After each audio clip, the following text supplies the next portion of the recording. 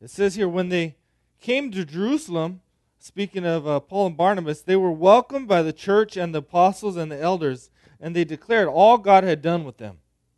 But some believers who belonged to the party of the Pharisees rose up and said, it is necessary to circumcise them and to order them to keep the law of Moses. Al llegar a Jerusalén, y está hablando aquí de Pablo y Bernabé, fueron muy bien recibidos como por tanto por la iglesia como por los apóstoles y los ancianos, a quienes informaron de todo lo que Dios había hecho por medio de ellos. Entonces intervinieron algunos creyentes que pertenecían a la secta de los fariseos y afirmaron, es necesario circuncidar a los gentiles y exigirles que obedezcan la ley de Moisés.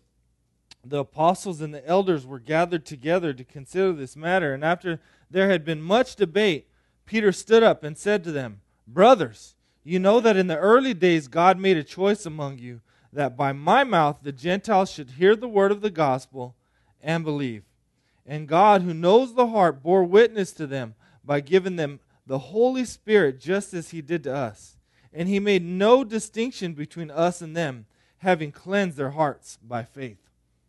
Los apóstoles y los ancianos se reunieron para examinar este asunto. Después de una larga discusión, Pedro tomó la palabra. Hermanos, ustedes saben que desde un principio Dios me escogió de entre ustedes para que por mi boca los gentiles oyeran el mensaje del Evangelio y creyeran. Dios, que conoce el corazón humano, mostró que los aceptaba dándoles el Espíritu Santo, lo mismo que a nosotros. Sin hacer distinción alguna entre nosotros y ellos, purificó sus corazones por la fe. Now therefore, why are you putting God to the test by placing a yoke on the neck of the disciples that neither our fathers nor we have been able to bear? But we believe that we will be saved through the grace of the Lord Jesus, just as they will. Entonces, ¿por qué tratan ahora de provocar a Dios poniéndolo sobre el cuello de esos discípulos un yugo que ni nosotros ni nuestros antepasados hemos podido soportar? No puede ser. Más bien, como ellos, creemos que somos salvos por la gracia de nuestro Señor Jesús. Pray with me, please. Oren conmigo, por favor. Lord Jesus, I pray that you will give us understanding on this very difficult matter, this controversy that arose here in the early church, Lord. Señor Jesús, te pido que en esta mañana tú nos des entendimiento acerca de este asunto que es difícil para entender, este asunto que estaban tratando en la iglesia primitiva. Help us understand that the gospel, Lord, the integrity of the gospel was at stake in this issue, and they're fighting to preserve the good news for generations to come. Ayúdanos a entender cómo la integridad del Evangelio era lo que le estaban discutiendo y que estaban tratando de preservar la integridad del Evangelio para las generaciones futuras. Lord, help us, Lord, always contend for the gospel, to never add anything to the gospel. Ayúdanos, Señor, siempre luchar por el Evangelio y nunca querer agregar nada. Lord, I also pray, Lord, for our hearts right now. I pray for those of us who may have burdens or concerns or anxieties, worries, anything that we come with today, Lord, I pray that we can lay that before your feet and get to hear from you, Lord. Te pido por nuestros corazones esta mañana que si tenemos alguna angustia o preocupación, Señor, que tú nos lo quites, nos lo calmes y podamos escuchar bien la palabra que tienes para nosotros. Lord, speak to our hearts. Habla a nuestros corazones, Señor. In Jesus' name. En nombre de Jesús. Amen. Amén. You may be seated. Pueden tomar asiento. So, how many people heard of the controversy that happened with the Southern Baptist Convention in this past couple weeks? ¿Cuántas How many personas people? escucharon acerca de la controversia que ocurrió con la consulta de los bautistas en esta semana? Anyone? How many No people? sé si alguien habrá escuchado. All right. So, Okay. if you're not on Twitter, social media, you probably missed this. But I want to bring this up because it illustrates something similar that was going on here in the early church. Esta controversia ocurrió en principalmente en el internet, en el Twitter. Entonces, quiero explicarlo un poco porque es una controversia un poco parecida a lo que vamos a hablar hoy. So the Southern Baptist Convention is the largest Protestant denomination in the United States. Many amazing, great pastors. This is not to say anything bad about them. They're amazing guys. Especially, I love Russell Moore. If you guys have never heard of him, he's a guy worth following. Quiero explicar un poco acerca de la Convención de Bautistas del Sur. Es el grupo más grande de protestantes, de cristianos en los Estados Unidos. No hay nada malo con ellos, no quiero ponerlos en una luz mala ni nada de eso. Hay muchos pastores que son parte de este grupo que son muy buenos. So they had this controversy. Here's what happens. They gather annually for worship and fellowship and teaching, and then they also do business, similar to we do that as well in Redemption. I'm sure they're doing budget type of stuff and dealing with cultural issues. And part of what they do is they bring kind of like proposals that they want the whole church to adopt, and so they do that business there. Entonces, este grupo tiene su reunión cada año y la semana pasada fue su reunión donde se juntan los líderes de esta convención y tratan con muchos diferentes temas como los presupuestos y los negocios y la misión del grupo. Y una de las cosas que hacen es discuten las propuestas acerca de las reglas que tiene el grupo. So this one pastor, his name was Dwight McKissick, he published a resolution, and he was calling for the Southern Baptist Convention to condemn white supremacy and the alt-right. Y uno de los pastores, este pastor McKissick, lo que hizo es que propuso una resolución para que la Convención de Bautistas condenara a lo que es la supremacía blanca y al derecho. And so if you don't know what these things are, white supremacy is the belief that lighter skin or white people are superior to those of darker skin. Y si no saben los que son estos asuntos, la supremacía blanca es la creencia que la gente de piel blanca o de piel güera son superiores a los demás razas. And the alt-right, which many people don't know about, is kind of a group of nationalists, white nationalists in the United States that are trying to preserve the kind of white race in the United States. Y el al derecho es un grupo de nacionalistas blancos en Estados Unidos que su misión es tratar de preservar la raza blanca en los Estados Unidos. But what they believe that in order to preserve the white race, that we need to exclude or marginalize other racial groups. Y su creencia principal es que para preservar la raza blanca tiene que excluir o marginalizar otros grupos, otras razas. Now they're a very dangerous group because they're not like out there burning crosses or they're clean cut, they're well spoken. It's like, KKK with a suit on and a good-looking guy, well-spoken, educated people. Este es un grupo muy peligroso porque no son los tipos que van a hacer demostraciones públicas ni nada de eso, sino que son muy bien vestidos y bien hablados y están convenciendo a gente de sus ideas. So basically, McKissick proposed this on 2 occasions, and he wasn't heard. Y lo que pasó en la Convención de Bautistas es que este pastor McKissick hizo esta propuesta 2 veces diferentes para que la congregación condenara a estas maldades y sus propuestas fueron negadas. After he wasn't heard 2 times, that's when it got crazy. It started trending on Twitter. A lot of the pastors within the SBC were upset about this. There was even, I remember seeing a picture of propositions that they didn't pass, and it said, white supremacy, alt-right, it didn't pass. So it appeared as if the SBC was saying, we don't condemn these things. Después de la segunda vez que negaron escuchar la propuesta de este señor McKissick, eruptó la controversia porque había mucha gente enojada que la convención de bautistas no quería condenar a estas cosas que son obviamente malas y había todo un alboroto de cómo pueden estar de acuerdo con estas cosas, esta convención de pastores.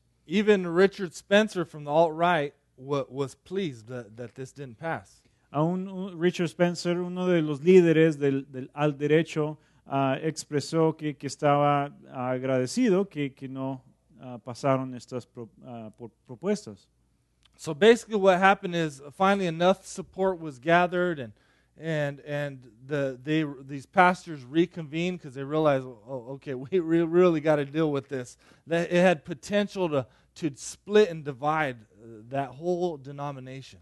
Lo que pasó es que después de un rato, ya que vieron que era tanto alboroto, los pastores se reunieron de nuevo y sí pasaron estas propuestas para no seguir con este alboroto. And so finally, at the end of the day, they worked on some wording and the proposition that was the whole problem, and they ended up passing this problem. They condemned white supremacy and the alt-right. Y al fin del día, la razón que no lo habían escuchado la primera vez es que había algo que no estaba de acuerdo, no estaba muy bien con las palabras dentro de la propuesta. Entonces se reunieron, trabajaron en esto, arreglaron las palabras y sí pasaron las resoluciones para condenar a la supremacía blanca y al derecho. So at the heart of all this controversy was cultural and racial differences, and some groups seeing this as something as really important, some groups seeing that something is not so important. En el corazón, en el centro de todo esto, está el asunto de las diferencias entre las razas y diferencias entre las culturas. Y hay alguna gente que piensa que estas son cosas muy importantes y otra gente que piensa que no son importantes. And so that is the heart of the issue that's happening here in the church here, the Jerusalem church, the early church. These are racial and cultural issues that have potential to divide the church at a very early time. Y esto es lo mismo que estamos viendo en el pasaje de hoy, que son asuntos religiosos, asuntos raciales y culturales que están afectando a la iglesia y tienen la posibilidad de dividir la iglesia. If this issue between Jew and Gentile here in Acts was not resolved with love and humility and people being led by the Spirit, there's no telling how the church would be different today. Si este asunto entre los judíos y los gentiles no se hubiera resuelto con amor y con la guianza del Espíritu, y la iglesia se hubiera dividido en ese entonces, tal vez ni estaríamos aquí hoy en día. So just to put us in context, if you guys remember, Paul and Barnabas had just completed their first missionary journey. They go back to the church at Antioch, this amazing multi-ethnic church. The church is flourishing. People are getting saved and discipled. Amazing stuff's happening. Para resumir dónde estamos en la historia, Pablo y Bernabé acababan de regresar de un viaje misionero, regresan a Antioquía, donde es su hogar, donde está su iglesia, una iglesia grande, internacional, de muchas diferentes culturas. Esta iglesia está creciendo y floreciendo. And then we see trouble arrives. If you look at chapter 15, verse 1, we see some men came down from Judea, so they come from the Jerusalem church, and they're teaching the brothers, unless you're circumcised according to the custom of Moses, you cannot be saved. Pero luego se introduce un problema que hay aquí. Vienen en capítulo 15, versículo 1, nos dice que vienen unos judíos, llegan a esta iglesia y empiezan a enseñar que a menos que se circuncisen, los creyentes no van a ser salvos. And verse 2 tells us that Paul and Barnabas have, it says, no small dissension and debate with them. So they disagree. I'm sure they get into a heated argument, heated debate. Tempers, maybe tempers flared. Nos dice en versículo 2 que Pablo y Bernabé tienen un serio debate con ellos. No sé si es algo donde se estaban peleando de verdad, se estaban gritando a lo mejor, pero me imagino que han de haber estado enojados. So it's important to read verse 1 with verse 24. Verse 24 tells us that these guys did not come with an official statement from Jerusalem. They didn't come by the authority from Jerusalem. Y es importante también ver lo que dice en versículo 24, que estos tipos que vinieron de Jerusalén no tenían autoridad, no tenían una carta oficial, ni tenían el permiso de la gente de Jerusalén. In verse 24 it says, "Since we heard that some persons have gone out from us and troubled you with words, unsettling your minds, although we gave them no instructions." Dice en versículo 24, nos hemos enterado que algunos de los nuestros, sin nuestra autorización, los han inquietado a ustedes, alarmándoles con lo que les han dicho. So imagine Antioch's at peace, the church is flourishing, all these new believers, new and old believers, and now this group from Jerusalem comes, and they're speaking with authority, and they're telling people, well, hey, if you haven't been circumcised, then you're not really a believer yet. So all these people are now doubting their faith, and they're confused, especially the young believers. Man, am I really saved? Does Jesus really love me? Entonces imagínense, esta iglesia está creciendo, floreciendo, compartiendo el evangelio, y de repente llegan algunos de la iglesia principal en Jerusalén y empiezan a enseñarles que no pueden ser salvos porque no tienen esta característica física. Y me imagino en la iglesia han de haber habido mucha gente confundida de ¿cómo puede ser que yo creía que era salvo, pero ahora tal vez no? Y Dios de veras me ama si no hago este ritual. Me imagino que ha de haber causado un alboroto. So this whole controversy, and so this is a very difficult thing, especially if you don't know much about the Old Testament, to understand where the heart of this controversy lies. Esta controversia es difícil de entender, especialmente para nosotros hoy en día, si no conocemos en detalle lo que dice el Antiguo Testamento. So I'm going to try to explain it because I want to spend forever talking about this. But the controversy is about circumcision and the law of Moses. Quiero explicarlo en breve porque no quiero pasar demasiado tiempo, pero esencialmente se trata acerca de un requerimiento de la ley de Moisés. So in the Old Testament, circumcision was similar to what baptism is today. It's an outward sign of an inward faith. En el Antiguo Testamento la circuncisión era un símbolo parecido a el bautismo de hoy en día, que es un símbolo externo de una fe interna. So the men would be circumcised as a way to show that they have faith in God and that He's going to keep His promises and that He's going to send a Savior and He's going to save us.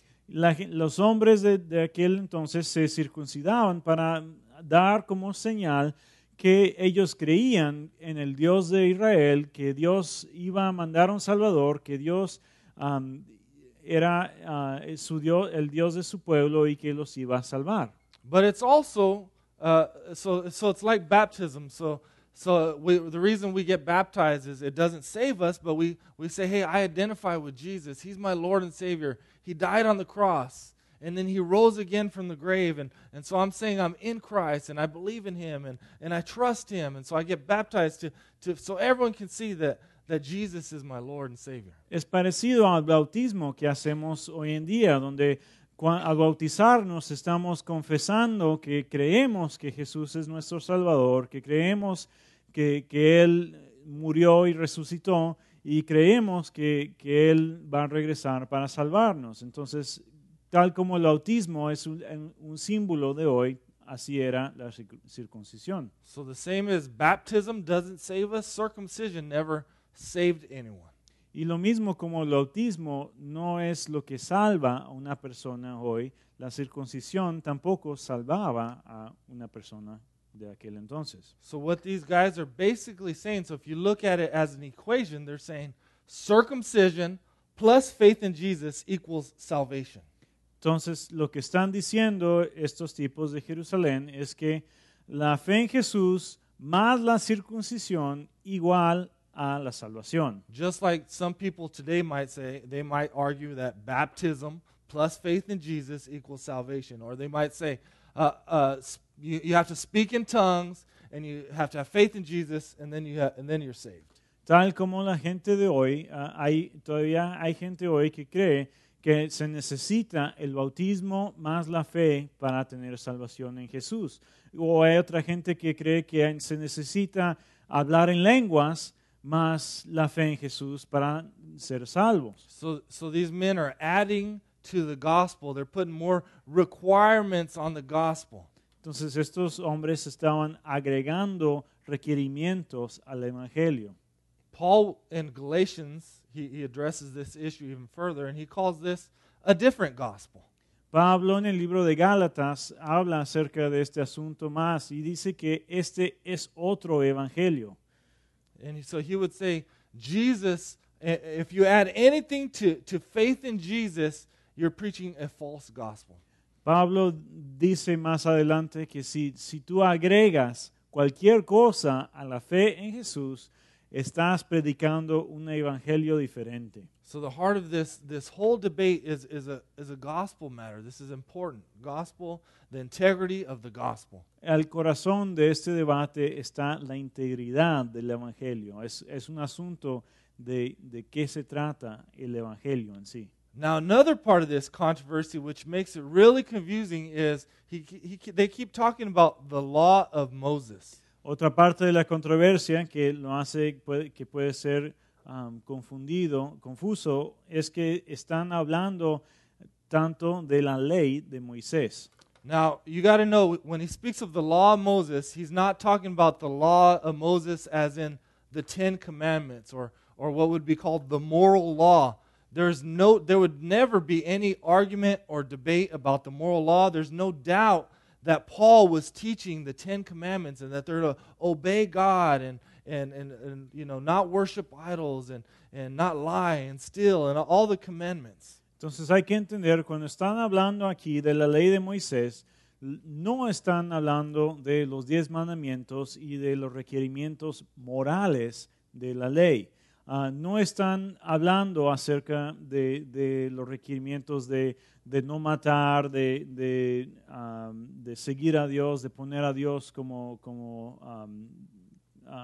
el máximo.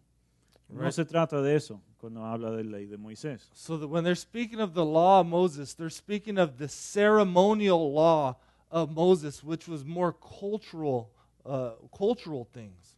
Cuando hablan aquí de la ley de Moisés, están hablando de la ley ceremonial, o sea, los requerimientos ceremoniales, los requerimientos culturales de Moisés. So in the ceremonial laws of Moses, God gave, through Moses, very detailed descriptions on how they should eat and how they should dress and other practices, all these practices that they had to do to make someone clean and acceptable to come worship God in the temple. En las leyes ceremoniales, Moisés dio requerimientos al pueblo de Israel muy detallados de cómo deben comer, cómo deben limpiarse, cómo deben ser purificados para poder alabar a Dios correctamente en el templo. So these were cultural laws that enabled them to be distinct and different from the world. And so the world would look at them and see that their God is different, that it would glorify their God. Estas leyes eran leyes de puridad para poder dar una señal externa al mundo que este era un pueblo diferente. Eran señales externas para mostrar que el pueblo pertenecía a Dios. It was to keep them distinct and keep them from mixing with other cultures and to keep them from idolatry.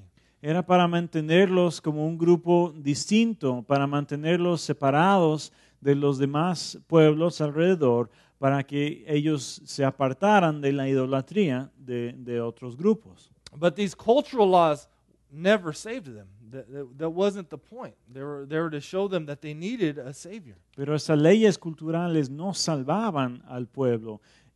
Al revés, estas leyes eran lo que les mostraba al pueblo que necesitaban un Salvador. So the whole controversy is no, they don't need to be circumcised. You can't add anything to the gospel, and they don't need to be culturally like you to come to Jesus. Entonces la controversia se trata de que si los gentiles, los nuevos creyentes necesitaban seguir estas leyes ceremoniales y ser circuncidados y seguir estos ritos de purificación. So Paul would argue and tell them basically that you don't need to become a Jew to become a Christian.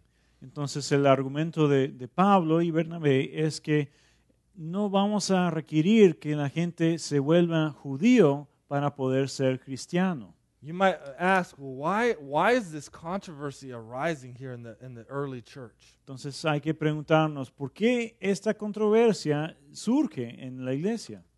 The reason this controversy arises, if you think about it, initially when Paul went out and began his missionary journeys, he would go to the synagogues and Jews would get saved and Gentiles who were culturally like the Jews that were there in the synagogue. Y la razón que empezó esta controversia es que la primera gente que fue salva, la primera gente que se juntó, que formó la iglesia, eran principalmente los judíos y los gentiles que ya estaban siguiendo los ritos de los judíos, porque los misioneros iban a las sinagogas, a los templos judíos en las ciudades alrededor y predicaban el evangelio primeramente a ellos.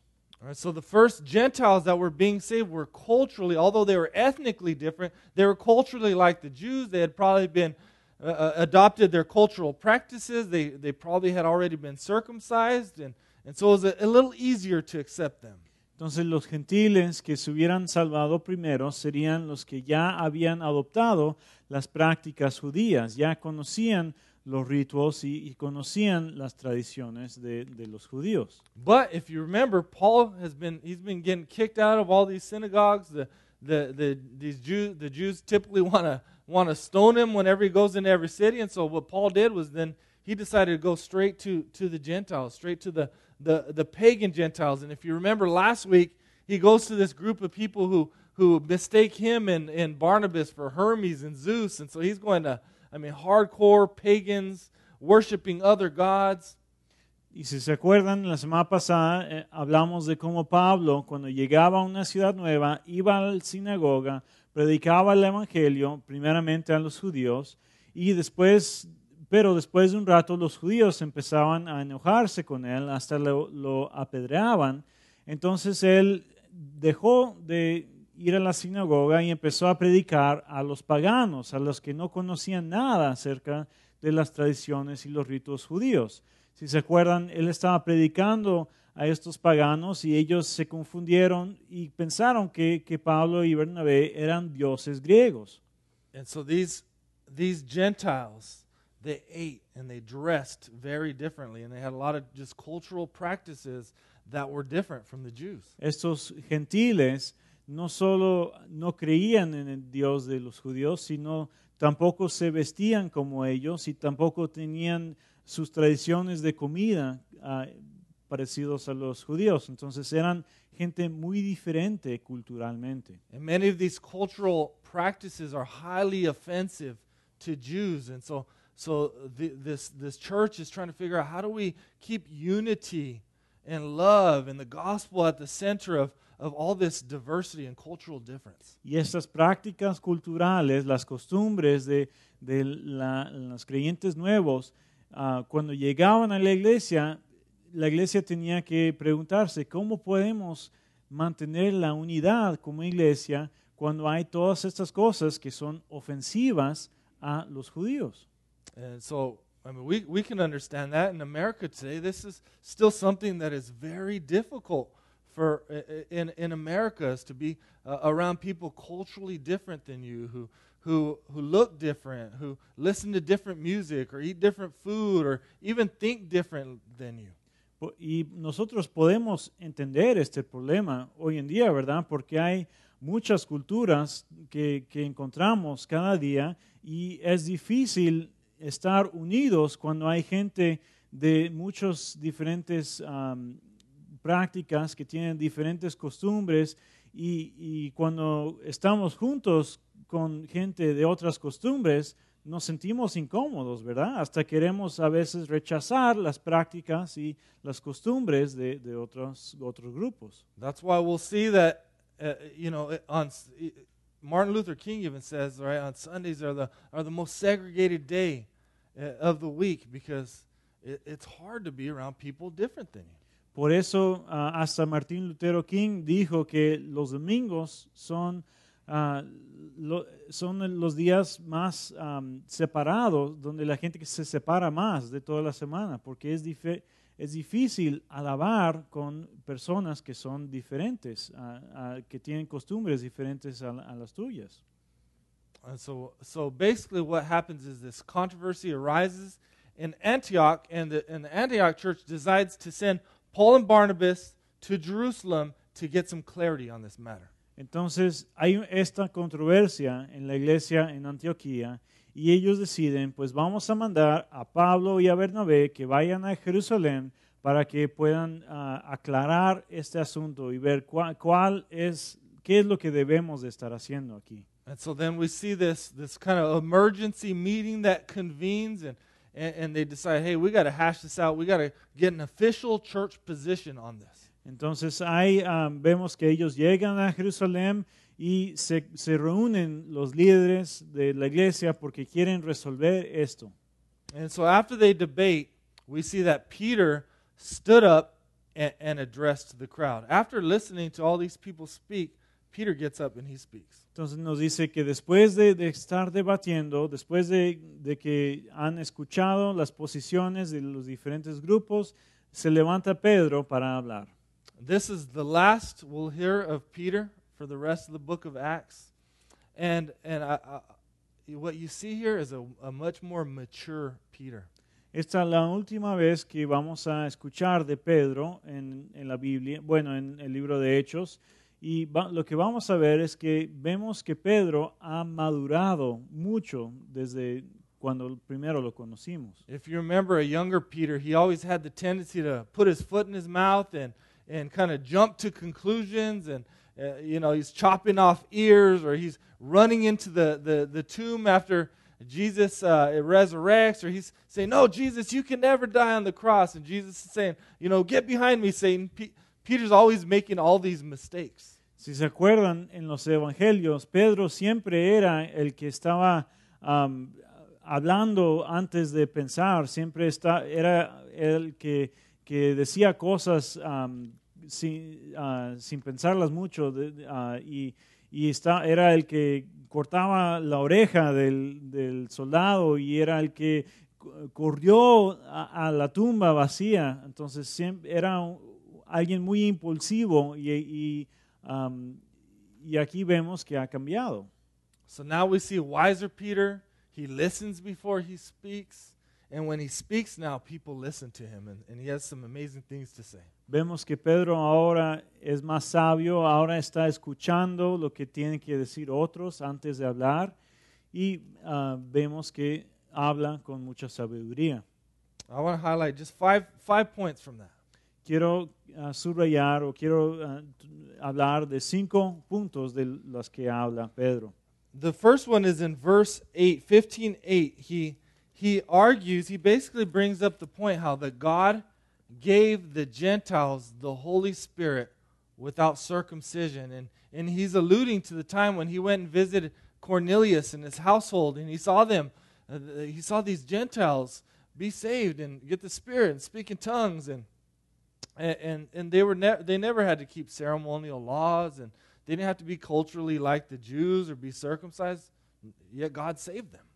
Lo primero que dice en versículo 8 es que Dios le dio el Espíritu Santo a los gentiles sin que ellos practicaran cualquier rito judío, ni tanto como la circuncisión ni nada de lo demás. Y se está refiriendo a, hace algunos capítulos vimos que él fue a la casa de Cornelio, declaró el Evangelio, ellos creyeron en Cristo y de repente, de inmediato, llegó el Espíritu Santo y estuvo con ellos, demostrando que ellos eran salvos sin haber practicado ningún rito judío.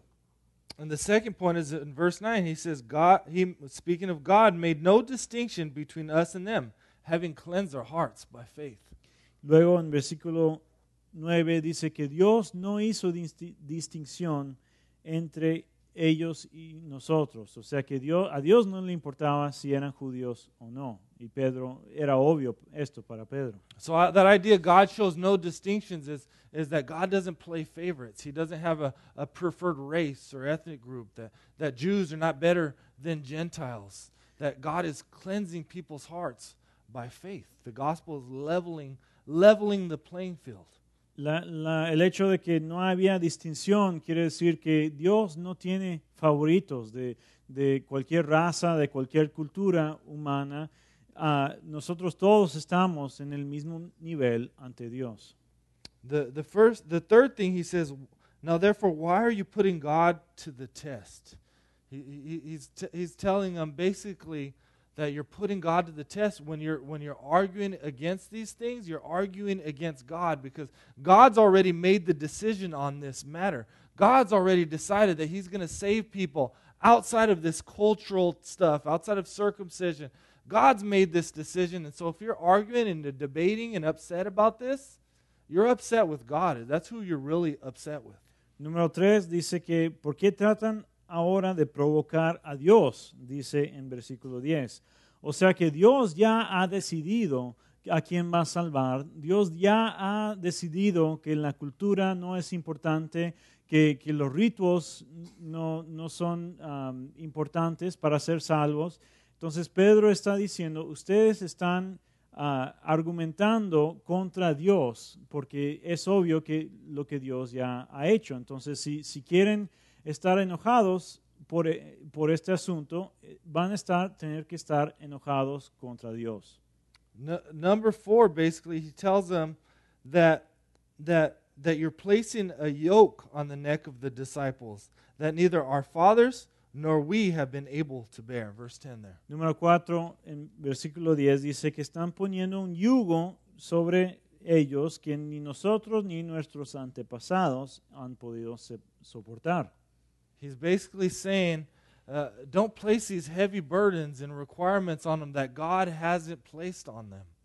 Está diciendo, no les pongan estos requerimientos pesados a esta gente que Dios no les ha puesto. O sea, ustedes están haciendo lo más difícil de lo que tiene que ser. Neither we or our ancestors were ever able to really keep these things anyway. Now you want to make them try to keep these things? Y está diciendo, ni siquiera nosotros podemos guardar estas leyes perfectamente. Entonces, ¿cómo puedes decir que ellos tienen que hacerlo? And the reason they were such a burden is because they took these things and made them as if they needed to do them to be saved. Y la razón que es un yugo pesado es que los judíos habían tomado estas leyes, estas ceremonias, como si las ceremonias en sí eran lo que les salvaba. And his final point is that we will be saved through the grace of our Lord Jesus, just as they will. Y su punto final es que nosotros, igual que ellos, vamos a ser salvos por la gracia del Señor Jesús. O sea que es lo mismo, tanto ellos como nosotros, la manera que somos salvos. You see, what the gospel does is it reminds us that we're all sinners, that we all need a Savior. Lo que hace el Evangelio es que nos acuerda que todos somos pecadores, que todos necesitamos un Salvador. It humbles us. It helps us see that our culture or our good works don't make us better than anyone else. El Evangelio nos humilla, nos muestra que ni nuestra cultura ni nuestras buenas obras nos hacen mejores que cualquier otra persona. Right. So that's he's trying to help them see that Jews are not elevated over Gentiles or anyone else. Pedro está mostrándoles que los judíos no tienen ninguna ventaja sobre los gentiles ni cualquier otra persona. After that, it tells us that Paul and Barnabas speak, and then James gets up and speaks, and you'll see he gives some clarity on this, on what is going on. James seeks to come together, and now how can we bring resolution? How can we love each other and be different and work together? Dice que entonces hablaron a Pablo y Bernabé acerca de lo que Dios estaba haciendo en medio de los gentiles, y luego empezó a hablar Jacobo, y Jacobo tiene mucha sabiduría aquí acerca de cómo podemos resolver este conflicto que hay entre nosotros y amarnos y tener unidad en medio de esta diferencia. So if you're looking at the scripture, verses 15 through 17, he quotes the prophet Amos in Amos 9:11 through 12. En versículos 15 a 17, Jacobo habla del profeta de Amós que hablaba acerca de este asunto. And basically he's saying, hey, the prophets agree with what Peter is saying. That all this stuff that's happening with the Gentiles and them being brought to God's promised kingdom, this is not a new thing. This is something old that has now come true.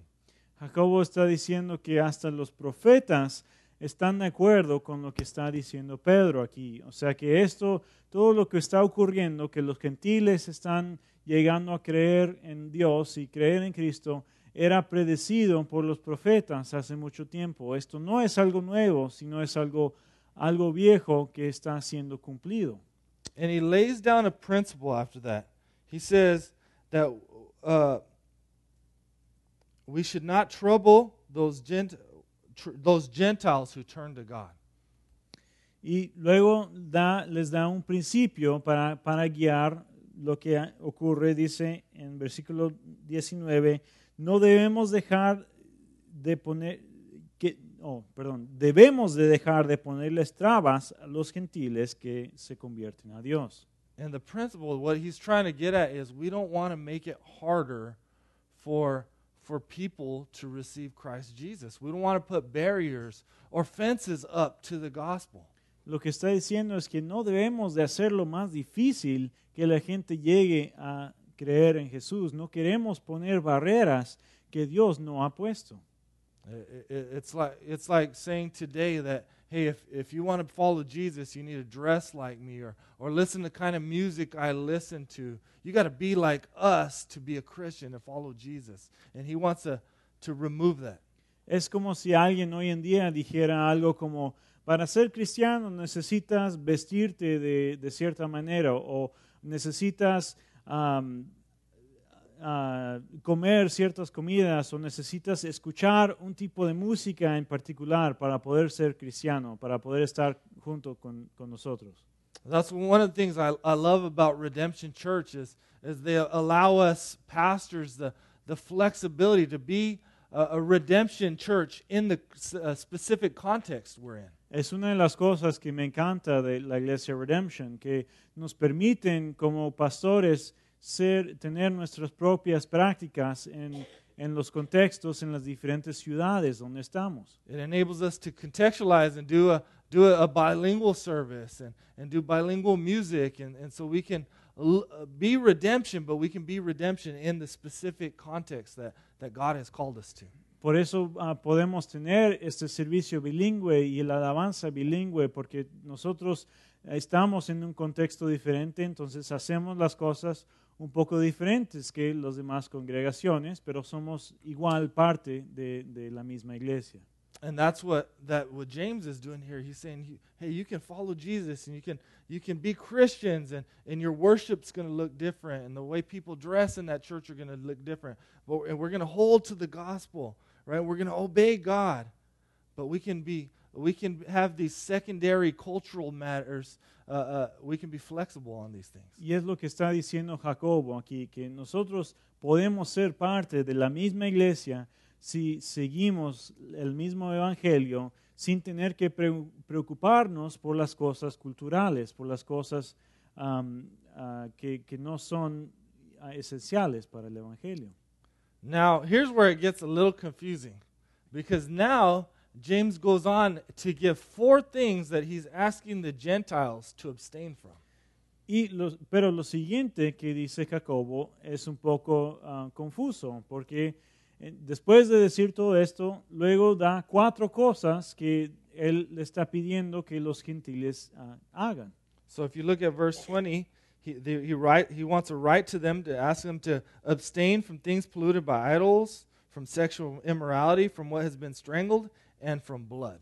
Dice en versículo 20 que quiere que dice que debemos escribirles a los gentiles que se abstengan de lo que es contaminado por ídolos, de la inmoralidad sexual, de la carne de animales estrangulados y de la sangre. And again, these are really confusing, weird things, but 3 of them have to do with food, right? The strangled animals, eating blood from animals, eating meats offered to idols, and these would have been things that were really offensive that for Gentiles weren't offensive. Y estas cosas son confusas para nosotros porque no entendemos cuál es el contexto aquí. 3 de las cosas tienen que ver con la comida. Dice que no hay que comer comida contaminada por los ídolos, no hay que comer comida de animales estrangulados y no hay que comer sangre. Y estas cosas, estas prácticas de la comida eran cosas muy ofensivas para los judíos. And then there's much debate on why James includes sexual immorality on this list. There's no doubt that Paul is teaching them about all forms of sexual immorality are condemned. So a lot of scholars believe that he's talking about a cultural issue when he speaks of sexual immorality. Y la tercera cosa que dice la inmoralidad sexual es algo aún más confuso porque ¿por qué incluye esto aquí con asuntos de comida? Y yo creo que no hay duda que Pablo ya ha estado enseñando y Bernabé ya han estado enseñando que la gente se abstenga de inmoralidad sexual y todo lo que es el adulterio y lo que dicen los 10 mandamientos, ¿verdad? Pero entonces hay que entender lo que está diciendo Santiago aquí como un asunto cultural que tal vez no era algo malo en sí. So there's no doubt that he condemns all forms of sexual immorality, but what I think he's speaking of here is the cultural practice that the Gentiles had that was offensive to Jews of marrying close relatives. Lo que creo de lo que está hablando aquí es no acerca de la inmoralidad sexual, sino que de una práctica sexual o familiar que tenían los gentiles que era ofensivo a los judíos, que se trataba de casarse con parientes cercanos. So basically he's asking them to not marry their cousins because it's really offensive to Jews. Entonces básicamente Jacobo está pidiéndoles a los gentiles que no se casen con sus primos porque eso era algo ofensivo a los judíos. All right, and you might be surprised, but it's still very regular practice in a lot of cultures around the world. Tal vez se sorprenden que es porque eso suena raro para nosotros, pero es algo que era común en esa cultura y la verdad es que hoy todavía hay culturas donde esto ocurre y no es nada ofensivo. Now, my first thought in all of this was when I first read through this and studied this, like, man, this is kind of messed up. You know, these guys, Antioch's, they're minding their own business. People are saved, and then these guys come from Jerusalem and they're offended by their culture, like, and now they're asking them to change all these things. Like, that's messed up. Why are they giving these guys such a hard time? La primera vez que leí esto me enojé un poco porque dije, aquí vienen los judíos a una iglesia que está floreciendo, está predicando el evangelio, la iglesia está bien, ¿verdad? Vienen los judíos y les están diciendo, quiero que cambies la manera que comes y la manera que haces tus bodas porque a mí me ofende. Entonces pensé, ¿por qué los judíos, qué derecho tienen los judíos de cambiar las prácticas de esta iglesia? But verse 21 gives us clarity on why he asks them to do these things. He says, "For from ancient generations Moses has had in every city those who proclaim him, for he is read every Sabbath in the synagogues." En versículo 21 nos da un poco de claridad por qué Jacobo está pidiéndoles cambiar estas prácticas. Dice en versículo 21, en efecto, desde tiempos antiguos Moisés siempre ha tenido en cada ciudad quien lo predique y lo lea en las sinagogas en todos los sábados. So he's saying for generations, right? Jews have been all over the world in all these different places, and all their lives they've heard why these things are offensive, right? They've had their culture shaped by these cultural laws from Moses, and you can understand why they might be offended because this is the way they've been taught their whole lives. Lo que está diciendo Jacobo es que los judíos, donde quiera que estén, toda su vida han escuchado de la ley del Moisés, de las ceremonias que han practicado, que hay ciertas cosas que son ofensivas. Entonces está diciendo, hay que tener entendimiento que los judíos van a estar ofendidos de estas prácticas, porque así han sido criados y así tienen su costumbre.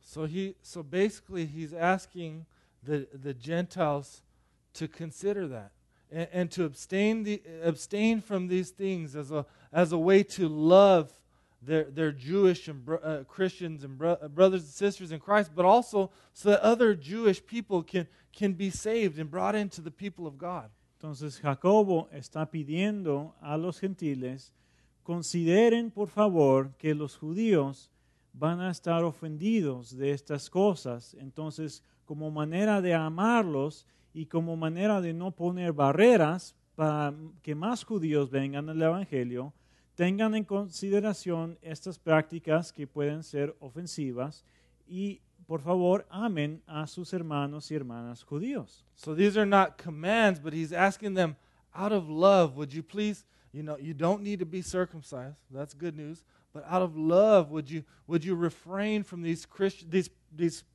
offensive practices so that the gospel and the unity of the church can be preserved? Entonces está diciendo, no, ustedes gentiles no tienen que ser circuncisos, pero les pedimos por causa de la unidad de la iglesia que dejen estas prácticas que para alguna gente son ofensivas, para que podamos ser unidos como iglesia.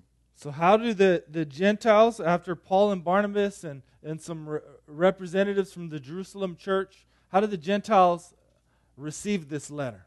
Entonces, Pablo y Bernabé toman esta carta, regresan a su iglesia y vamos a ver cómo la iglesia responde a esta carta de la iglesia en Jerusalén. So when the letter is read to them, it tells us they rejoiced because of its encouragement. And it says here, and that they were encouraged and strengthened with many words. Y nos dice que cuando se les leyó la carta de la iglesia, ellos se regocijaron porque era de gran ánimo lo que estaba en esta carta y que se animaron mucho.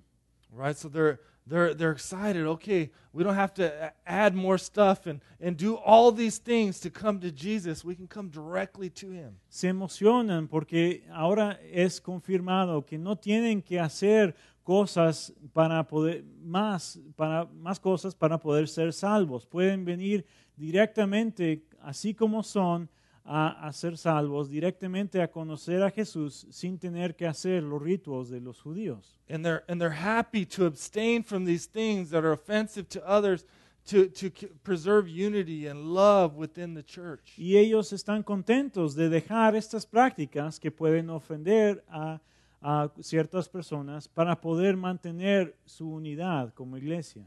So if you want to ask, what do we learn from this? We learn that we need to be firm as a rock on the gospel. We cannot bend or flex on the gospel, but the gospel should then make us very culturally flexible. Entonces, ¿qué podemos aprender de esto?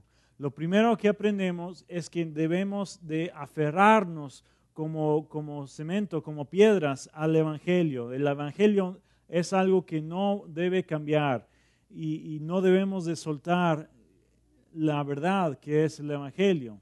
Pero también nos enseña que debemos de ser moldeables para los asuntos culturales. Because if we don't hold tightly and cling firmly to the gospel, our human tendency is to elevate cultural things and secondary issues and add them into the gospel. Si no estamos bien aferrados del Evangelio, de los principios y las verdades que son el Evangelio, nuestra tendencia humana es de empezar a poner cosas culturales y asuntos de ritos y prácticas arriba del Evangelio y elevar cosas que no son esenciales. But the gospel makes us flexible and humble because I realize, we all realize that we're all sinners and we need a Savior. And Jesus is that Savior. And He saved me and I didn't earn it. I didn't deserve it. Pero el Evangelio, si nos aferramos del Evangelio, vamos a ser moldeables de aspectos culturales, porque el Evangelio nos muestra la humildad que tenemos como humanos, que yo no merezco la salvación, yo no merezco la gracia de Dios, porque no lo he ganado por mis propias fuerzas, sino que es un regalo de Dios. I'm not any better than anyone. If I'm any different than anyone, it's because Jesus has saved me and He did this amazing work in my heart. And thank you, Lord, for changing my life. Nos damos cuenta por el Evangelio que no tenemos ninguna ventaja, no tenemos ninguna superioridad sobre otra persona, porque Cristo es el quien nos ha salvado. No es nada de lo que hemos hecho nosotros y no tenemos nada por qué ser orgullosos sobre otra persona. And that gospel should enable us to love other cultures and other peoples and make us sensitive and seek to understand and listen to them and maybe their issues or their maybe grievances. Entonces el Evangelio nos debe hacer amar a otras personas, a otras culturas, otras costumbres. Nos debe hacer atentos a los asuntos que tienen gente ajena, las luchas que tienen y las cosas que ellos creen que son importantes. Debemos de ser humildes y abiertos a escuchar lo que tienen que enseñarnos los demás. It should enable us to love other people and even sacrifice our own preferences for the good of others, as you see that the Gentiles did. They both had to give a little bit at least. El Evangelio nos debe de hacer amar a otras personas de otras culturas y nos debe de hacer sacrificar algunas de nuestras preferencias por causa del Evangelio. Tanto los judíos como los gentiles en este pasaje tenían que cambiar un poco de sus preferencias para poder mantener la unidad de la iglesia. Right, so it's the gospel that's going to preserve the unity here, even at Redemption Church, because if you come here, we all have to give a little, right? Some people would probably prefer English, some people would probably prefer Spanish, but know what? We put mission over our preferences. Entonces, igual nosotros como iglesia tenemos que sacrificar tal vez un poco de lo que preferimos para poder tener unidad como iglesia. Alguna gente prefiere hablar en español, otra gente prefiere hablar en inglés, pero los dos tenemos que dejar esta preferencia para poder ser unidos. All right, so therefore the gospel moves us to be able to sacrifice and frees us to love people different than us and get to learn from each other. El Evangelio nos mueve a hacer sacrificios, nos libera para poder amarnos unos a otros. Think about it. It's a shame that some people miss out on the opportunity to try different cultural foods and to be friends with people that are different than them and the richness of diversity. Es una lástima que hay gente que se pierde de la riqueza que hay en conocer otra cultura, conocer otras prácticas y ver qué es lo que hay que otra gente puede enseñarme. How boring would life be if we're just all the same? Qué aburrido sería la vida si todos fuéramos iguales, ¿verdad? Right? So this reminds us of the good news that in God's kingdom there'll be people from every tribe, tongue, and nature and nation, and all these cultures and ethnicities are going to be there in the kingdom. Nos acordamos aquí de que el reino de Dios está hecho de gente de todas naciones, lenguas y lugares, y vamos a ser parte de un mismo reino de Dios, todos juntos. And until we get there, we need texts like this to remind us to fight for that unity, right? To grasp hold of the gospel and to be willing to humbly give up your own rights for the sake of unity. Y hasta que lleguemos a ese tiempo, a esa unidad perfecta, necesitamos textos como esta para acordarnos que la unidad de la iglesia es algo por la que debemos luchar. Debemos hacer sacrificios para amar a toda cultura, a toda persona. Let's pray. Vamos a orar. Lord Jesus, I just thank you for your word. I thank you that you preserved your church, and you continue to preserve your church by the power of the Spirit through the good news of your gospel, Lord. Señor Jesús, te amamos y te damos gracias que tú has preservado la unidad de tu iglesia a través de tu Espíritu y que tú nos das el poder de amar unos a otros a través de tu Evangelio. In Jesus' name we pray. En el nombre de Jesús oramos. Amen. Amén.